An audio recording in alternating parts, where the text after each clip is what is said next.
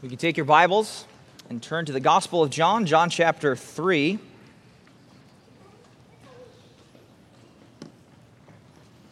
We're going to look at 12 through verse 21. So we won't quite finish the chapter, but kind of the thought probably here as it runs through the narrative of Nicodemus, what it is, the necessity to be born again, as well as, I think, and there's some debate on when John starts to give some editorial notes, whether that's in verse 16 or later. It doesn't matter too much to us, but we're going to see how this ties into what the Holy Spirit is inspiring the Apostle John to write to this audience and by extension to us this morning. But let's read together John chapter 3, starting in verse 12, 1 through 11. Well, last week, if you were here, we looked at Nicodemus and that interaction. Truly, you must be born again.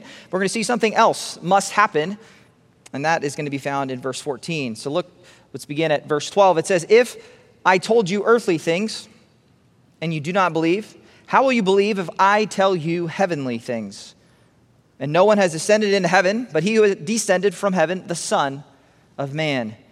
And as Moses lifted up the serpent in the wilderness, even so must the Son of Man be lifted up, so that whoever believes will in him have eternal life. For God so loved the world, that he gave his only begotten Son, that whoever believes in him shall not perish, but have eternal life. For God did not send the Son into the world to judge the world, but that the world might be saved through him.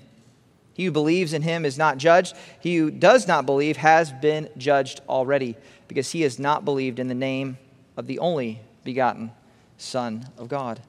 And this is the judgment, that the light has come into the world, and men loved the darkness rather than the light, for their deeds were evil. For everyone who does evil hates the light and does not come to the light, lest his deeds be exposed. But he who practices the truth comes to the light, so that his deeds may be manifested as having been done by God." Father, we come this morning desiring that your name would be exalted through the exposition, the explanation, and the declaration of your word and the implications here found, not only of who Christ is, the uniqueness, the purpose for which he came, the nature of God's love expressed through the sending of his unique, only begotten Son. Help us see that truth anew. We're so familiar with it, but let us not treat it with contempt, but once again, glory in the realities that God has loved the world, and he's done so by sending Christ. We just ask this in your Son's name. Amen. Well, it's been said that God hates the sin, but he loves the sinner.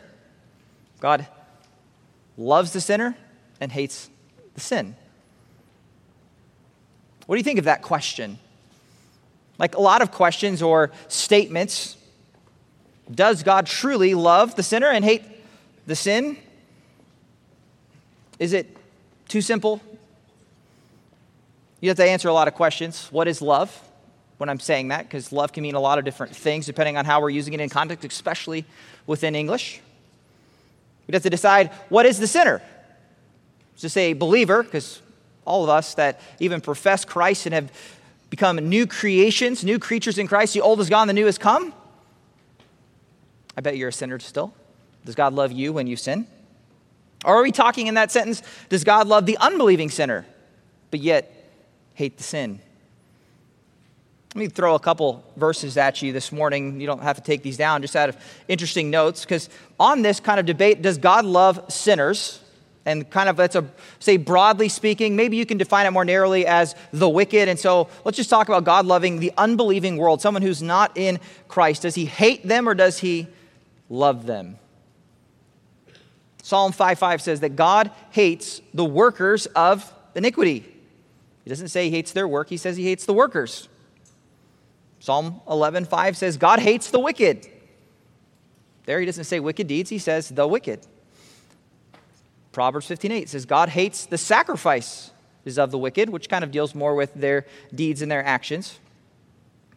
Proverbs 15:9 says God hates the ways of the wicked. Proverbs 15:26 said God hates the thoughts of the wicked. Proverbs 6:18 says, God hates the feet that make haste to run to evil.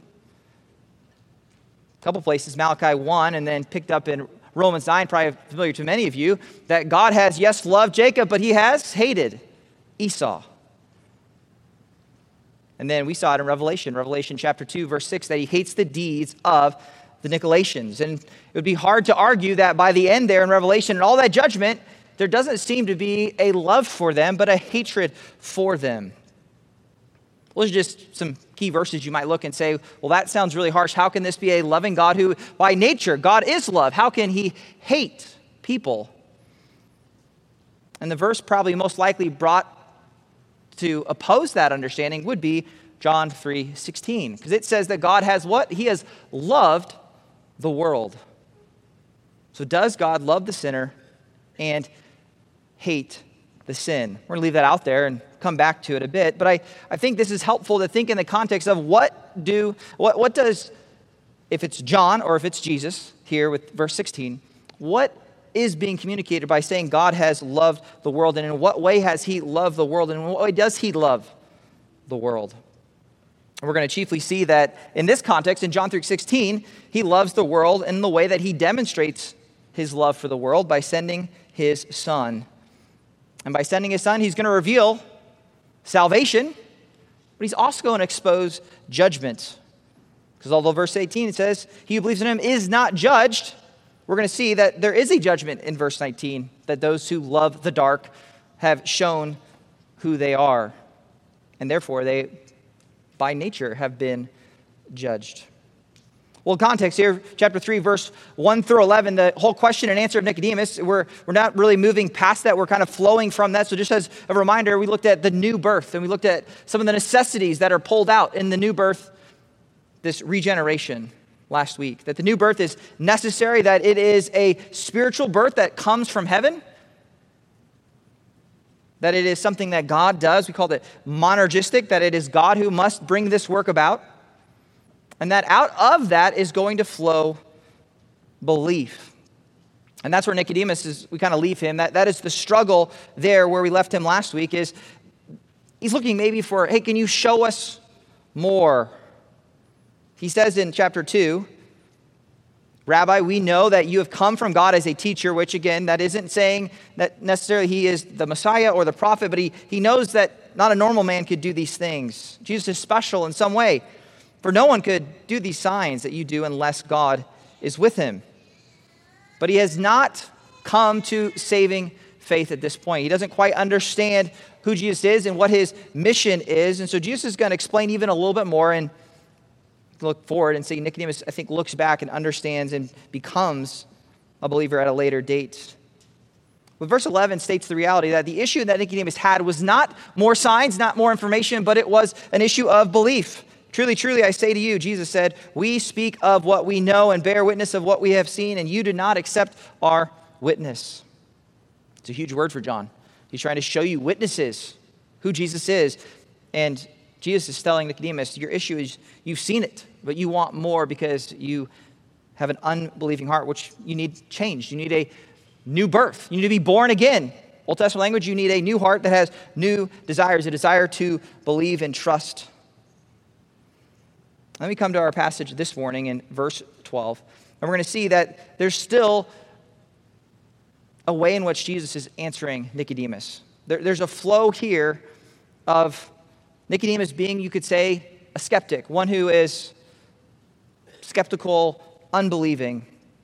And so Jesus carries on his argument, and we're going to kind of look at it from that angle with these three answers for the skeptic. In verse 12, he's going to give the answer that Jesus has this unique authority to speak on these matters.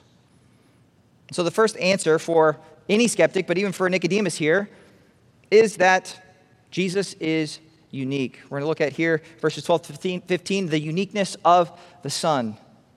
The uniqueness of the Son, which of course, isn't John all about the uniqueness of Christ from the first three verses till the very end of this book? And he says in verse 12, if I told you earthly things and you do not believe, how will you believe if I tell you heavenly things? The issue here in verse 12 is not so much that Nicodemus doesn't believe in birth. I think he probably takes for granted, people get pregnant and babies are born. I see the blades of the grass and the leaves of the tree blowing in a direction.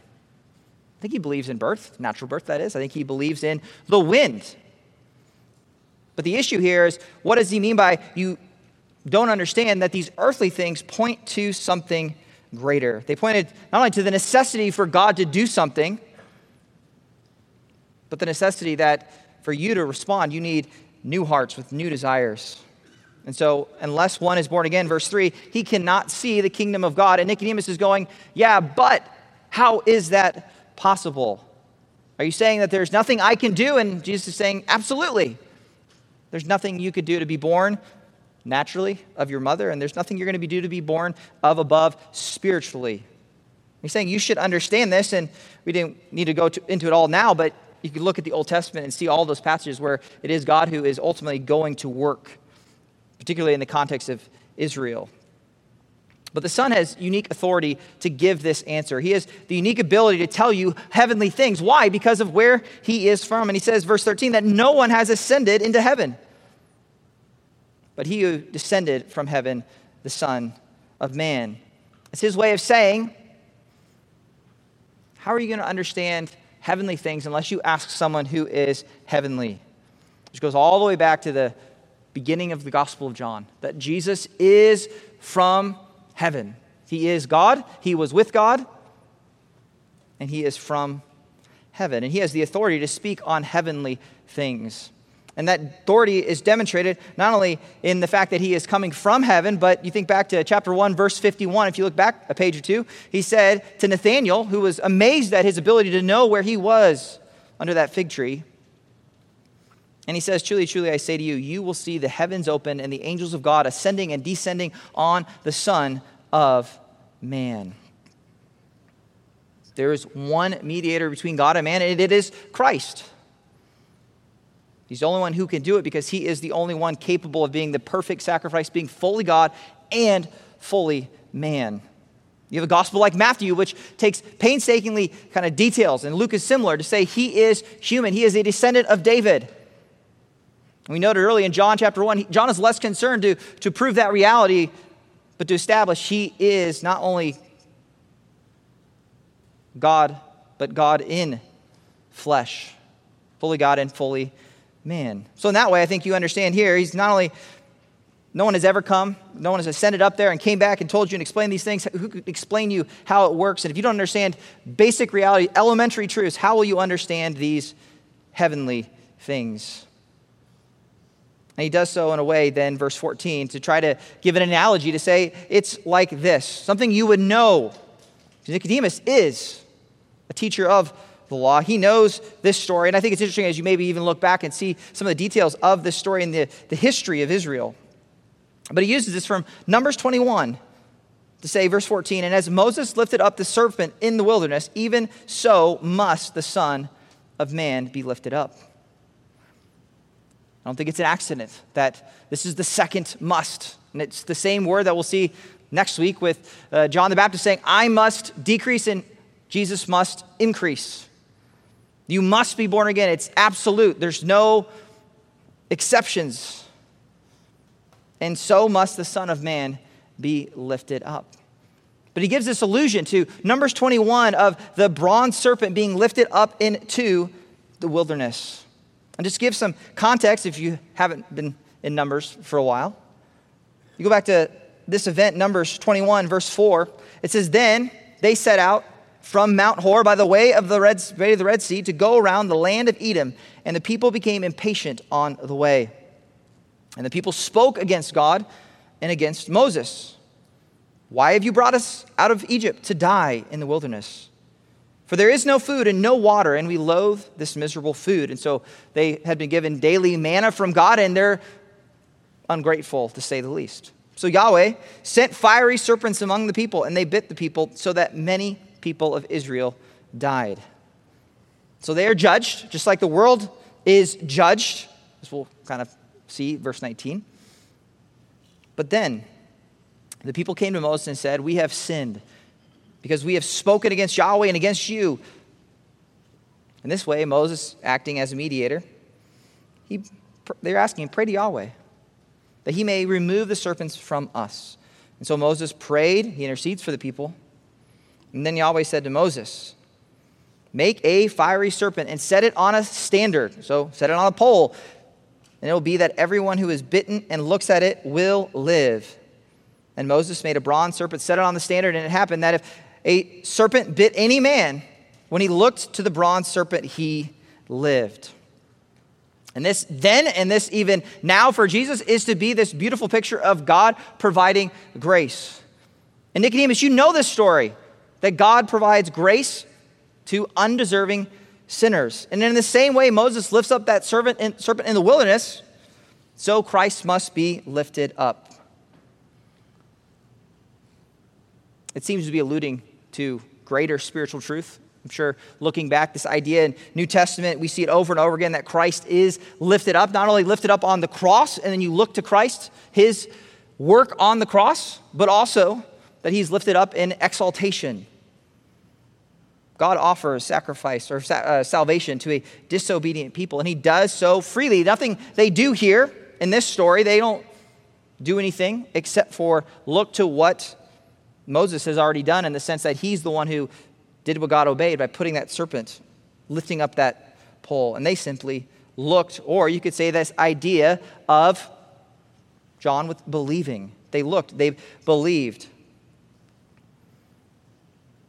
As I said, you see not only this lifting up of the cross, but even of exaltation. Acts 2, verse 32 says, this Jesus God raised up again, to which we all are witnesses. Therefore, having been exalted to the right hand of God, having been received from the Father the promise of the Holy Spirit, he has poured out this which you both see and hear. Peter proclaiming that Christ, yes, he died, but he rose again, and he's been exalted, and he's sitting at the right hand of God. It all points to this reality, this conversation, this challenge, you could say, to Nicodemus. Believe, look, be born again, and you then will see the kingdom of God. Because he's saying more than even Nicodemus do these things, he's explaining the reality that you must be born again, and the Son of Man must be lifted up. And by extension, we understand that to receive salvation, you must believe. Nicodemus is being challenged. We are being challenged. These necessary, these essential things must happen for salvation to take place. Because likewise, we must believe if we are to be saved. We must look to the cross, look to Christ, just as Israel looked towards the serpent. It's the only way, it's the only name under heaven and earth by which there is salvation. And there's a way, even in our culture, that you can start seeing that people believe. There's been ways that you could say there's manipulation, or we want to kind of encourage people that if they have ever said a formula or prayed a prayer, then don't let anyone ever question your salvation. And in that way, you can say, some people called it, you look at salvation or the gospel as fire insurance, or maybe something you did and you should never doubt. But it's kind of the heart of human nature to turn something that is what God has done. You say that it's centered on God's work, and we'll see here in a moment God's love, and we center ourselves in that, and we make it something almost more magical. Say this prayer and you will be saved, rather than understand this is what God has done, and you should respond by believing. And so with that, I find it fascinating if you look at 2 Kings 18, verse 4, and when Hezekiah is being a good king of Judah, which was rare, very rare in Israel, even very rare in Judah when the kingdoms are split. The things that he does to show that he is a good king is he takes away the high places, set up to worship Baal, and he shattered the sacred pillars and cut down the Asherah. And interestingly, it says, and Hezekiah, he broke in pieces the bronze serpent that Moses had made. For until those days, the sons of Israel were burning incense to it, and it was called Nehushtan. They took the very thing that Jesus says is a symbol, and they misunderstood. They thought, oh, this is something we should worship rather than the God who provided the salvation. Who provided the healing? Was it the bronze serpent? No, it was God who provided the healing. I think the same thing can happen today if it becomes a man-centered view of the gospel, rather than this is what God has done. The focus is on him, not on some kind of magic or phrase or thing that you say or do. The question is, are you born again? And you must be born again. It's not simply fire insurance. It has an issue of new life, new heart, new birth, new desires. And really, I think for anyone, if that's something you've not experienced, if you go, well, there's no difference between before I heard the gospel and after, then you have to ask certain questions, because there should be some difference. It's not perfectionism. It's just simply to say you have new desires, a new love for Christ, a new love for truth. It's not that love that saves you. It's Christ that saves you, but there is fruit that flows out of that you can look and say, wow, you have a new heart with new desires. The skeptic, one who's wondering, how is this possible? Maybe like Nicodemus, maybe like some here today, should look to the uniqueness of the Son. This is the Son of God, who can uniquely speak to the truth of what it is to see the kingdom of God, or in this case, we're going to see to have eternal life. How can I have eternal life? And this is the question, right? Well, he says, whoever, verse 15, believes will in him have eternal life. So it goes right back into this, and I think everyone's fairly confident at this point this is Jesus talking still, that whoever believes will in him have eternal life, because he uses that phrase in verse 14, that the Son of Man will be lifted up, which is typically a phrase Jesus uses of himself. And so in the same way, believe, and you will have eternal life. Jesus can say that because he is uniquely positioned as one both of authority and obviously in his mission to say that's exactly what he is here to do, which we'll see that in the next answer. So, how can these things be so? We'll look at the uniqueness of the Son, but secondly, look at the purpose of the Son, or the mission of the Son, and we get John 3:16. For God so loved the world that he gave his only begotten Son, that whoever believes in him shall not perish but have eternal life. As I said, we don't have any quotation marks in the Greek, and so there's a question here. Is this John giving a little bit of theological commentary? Perhaps. I don't think it matters that much. But it states this reality, this truth, that Jesus is here, not to judge, verse 17. God didn't send him into the world to judge the world, but that the world might be saved through him. This term, this nature, and this goes back to maybe answering that question out of the initial, in what way does God love the world? We saw early on, if you go back to chapter 1, and we're introduced because world is used over and over again, and it is uniquely used, and it's associated with the darkness and with rejection. It says, chapter 1, verse 1, that he was in the world. So kind of the place, the sphere. This is just a generic term that takes on a context of wickedness and sinfulness. He goes into a wicked world, and that world was made through him. He's saying, hey, he made the world and everything in it, and you and I, but the world did not know him. He came to his own, and those who were his own did not receive him. He came to those he made in general, and if there's any kind of inference, implication there of, as more specifically, even Israel would be even probably more so, but that's just talking about generically the world. He might be just saying, listen, I came into the world, and the people that I made did not embrace me. And it's that wicked and sinful world that's rejected him that the Bible describes as enemies of God, that he says, verse 16, God has loved the world. In fact, this idea of so loved, it's say to this extreme, to this point, he has loved the world that he gave something that you could say only he could give, and so precious that we probably don't have a proper grasp of what is being done as far as eternity and the Godhead, that he sent, he gave his only Son That idea of begotten, back to chapter 1, we looked at that, this uniqueness that he is the one and he is the only, he is the unique Son, that whoever believes in him shall not perish but have eternal life. This movement, 15, whoever believes in him will have eternal life. That's why God sent the Son, so you would have life eternal, that you might, in Nicodemus' terms, see the kingdom of God.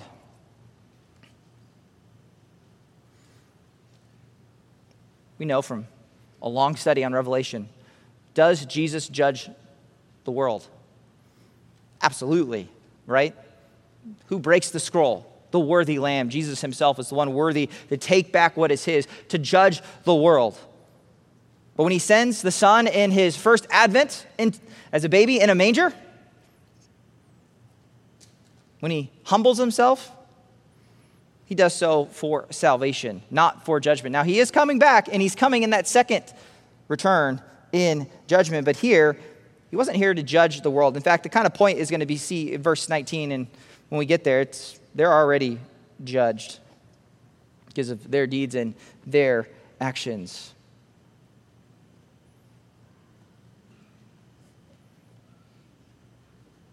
This love, how could you love the world? In fact, I find it interesting that it's John himself. If you go to 1 John 2:15, it actually tells you and I, don't love the world.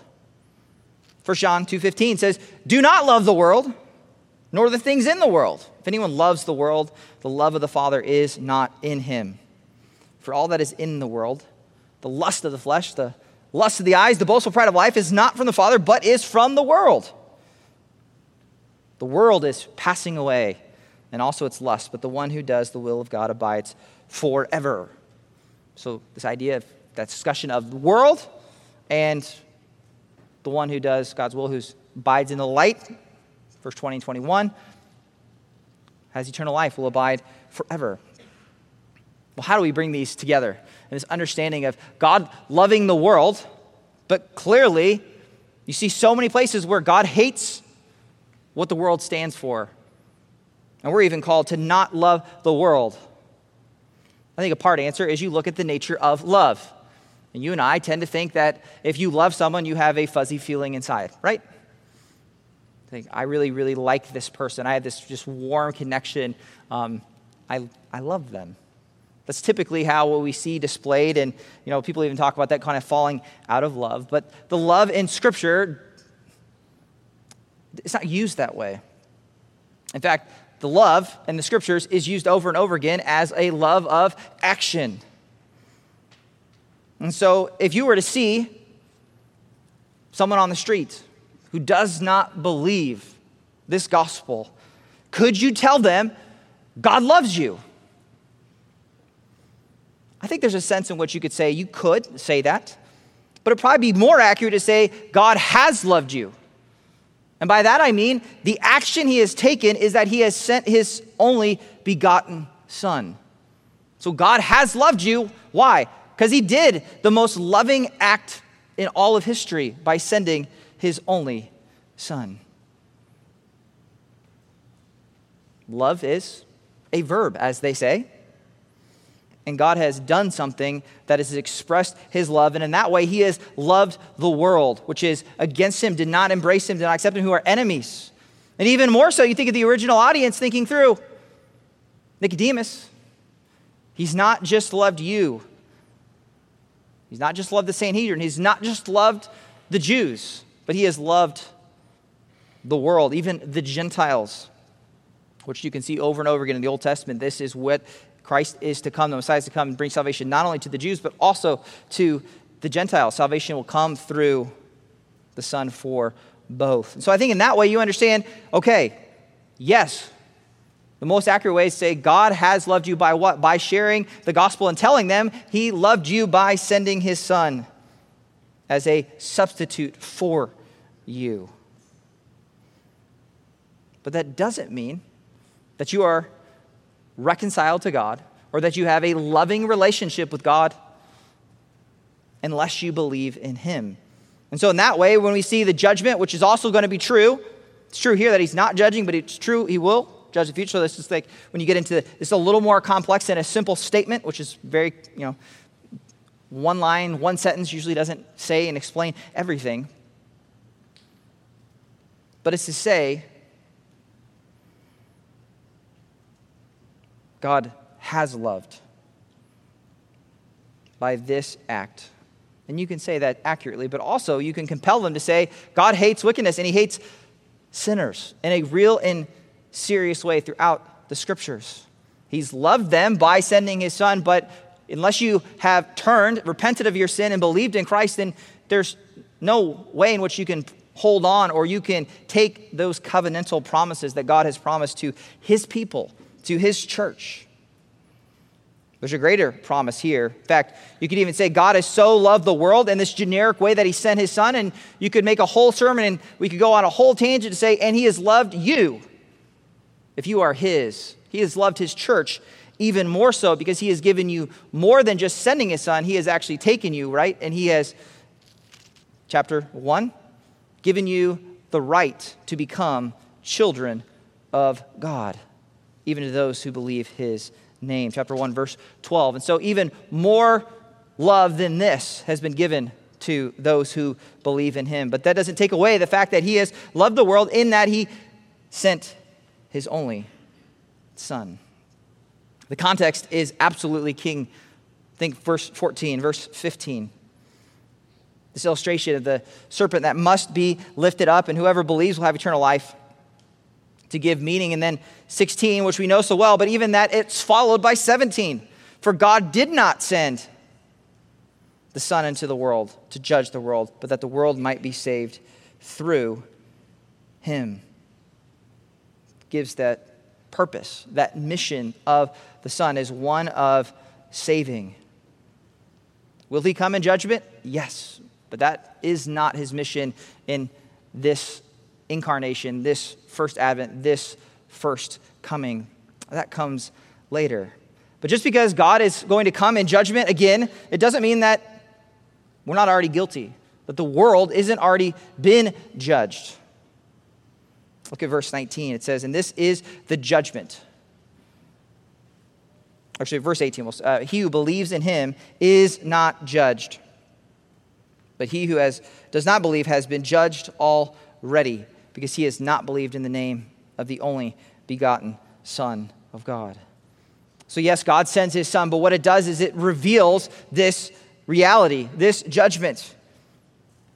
And what it's really saying here is that if you have these terms of negative and neutral and positive, the world is not neutral.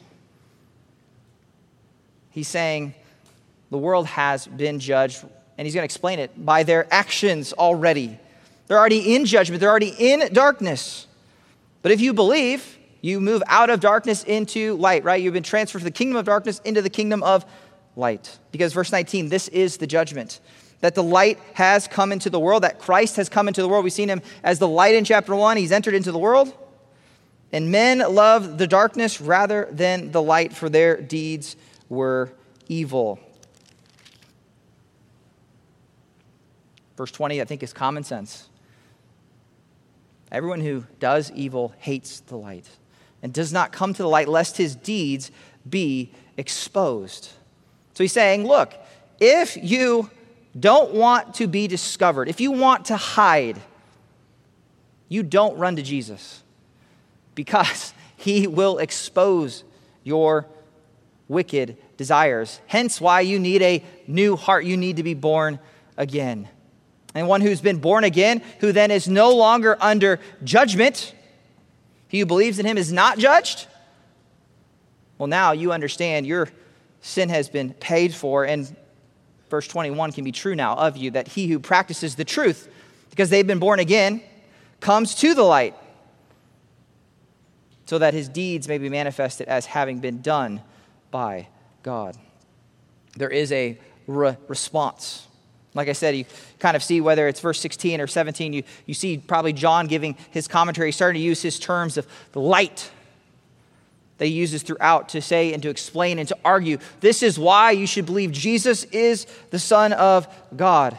This is why you should repent of your sin. This is why you should come to him. Because he will take that burden and he will take it from you. You will no longer be under judgment if you come and believe that he is the Son of God. And you're free then to run to the light because you're not afraid of the light. That's the mission. So the uniqueness of the Son, the purpose of the Son, and see the judgment on the world. The answer for one who is skeptical is to look at Christ, see the uniqueness of who he is, and not only who he is, but who he has to be to bear sin as the perfect sacrifice, as the perfect God-man. To see that he has been sent out of love to save, and also to see here in verse 19 to 21 that this judgment is something that has already been judged. The reality is we need new hearts. We must be born again. And then future from this point, for us looking back, that Christ must be lifted up. Respond that Christ has come for salvation, even now that he is patient and long-suffering, that all of his would believe before he comes in final judgment. But the reminder that we are, as the world, generically speaking, if you're not in Christ, you are already condemned, that all have sinned and fallen short of the glory of God, that all have loved their sin and not loved God. They've sought to exalt themselves. Yet God is so rich and he's so kind in his mercy that he sends his Son, his unique, his only Son, to die. Why? So that he can be lifted up, so that you can look, so that you can believe. That you might have atonement for sin in his sacrifice on the cross and have life, eternal life, an entrance into God's kingdom. When all those things here, that Nicodemus would understand that, how do I get into the kingdom? We saw so much in Revelation, the kingdom language. How do I get there? How do I experience that kingdom, that eternal life? Well, you look to the Son who's lifted up. Does God love the sinner and hate the sin? That's probably not a good question. It's probably not a good phrase in the sense. It's probably too simplistic. It's just more complex. You got to define the nature of love, probably define the nature of a sinner. Because I'm a sinner, and I would argue that, praise the Lord, according to Scripture, he still loves me. But you want to communicate this reality that God clearly hates sin, and he hates the wicked and those who embrace it. He hates the darkness, but there's hope, because he sent the light into the world. He sent his only Son. And in that way, in that action, you can accurately say he has loved the world by sending his Son.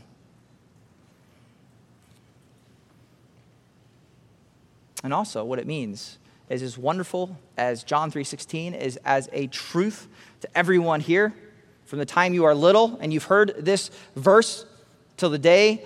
It's an amazing thing that God has loved the world, especially when you understand who they are. Yes, that is all true. But it does point us to a greater truth, which is there is a way in which he loves his people with a covenant love that is even greater than this, that he goes beyond sending his Son, but making you children of God, which of course is where John wants to push you. He wants to push everyone who reads the Gospel of John into that loving relationship with Christ through faith and trust in him. So if you're skeptical of that, I would say, look to Christ. As we study this, keep asking the question, how do you see Christ exalted? How do you see him on this mission to save? And be amazed at God's love for his people, his love for you. And that, like I said, he even has gone beyond sending his Son, but even in that, giving us the right to be called sons of God. Let's pray. Lord, we thank you that we can see these truths. There's a way in which it can feel repetitive because we've heard the phrase so many times. But the radical way in which you show sacrificial and costly love is that not only Christ came, but that he humbled himself to even to the point of death on a cross for us, that we might have eternal life by believing, by trusting in his name and his work. Encourage us that truth just fuel our worship as we sing to you these songs, that we are reminded of the truths, that when we stand before Christ, we are made faultless through his sacrifice. And then as we'll sing, that believing hearts will find promised grace, that salvation comes through the Son, your Son. We just ask this in your Son's name. Amen.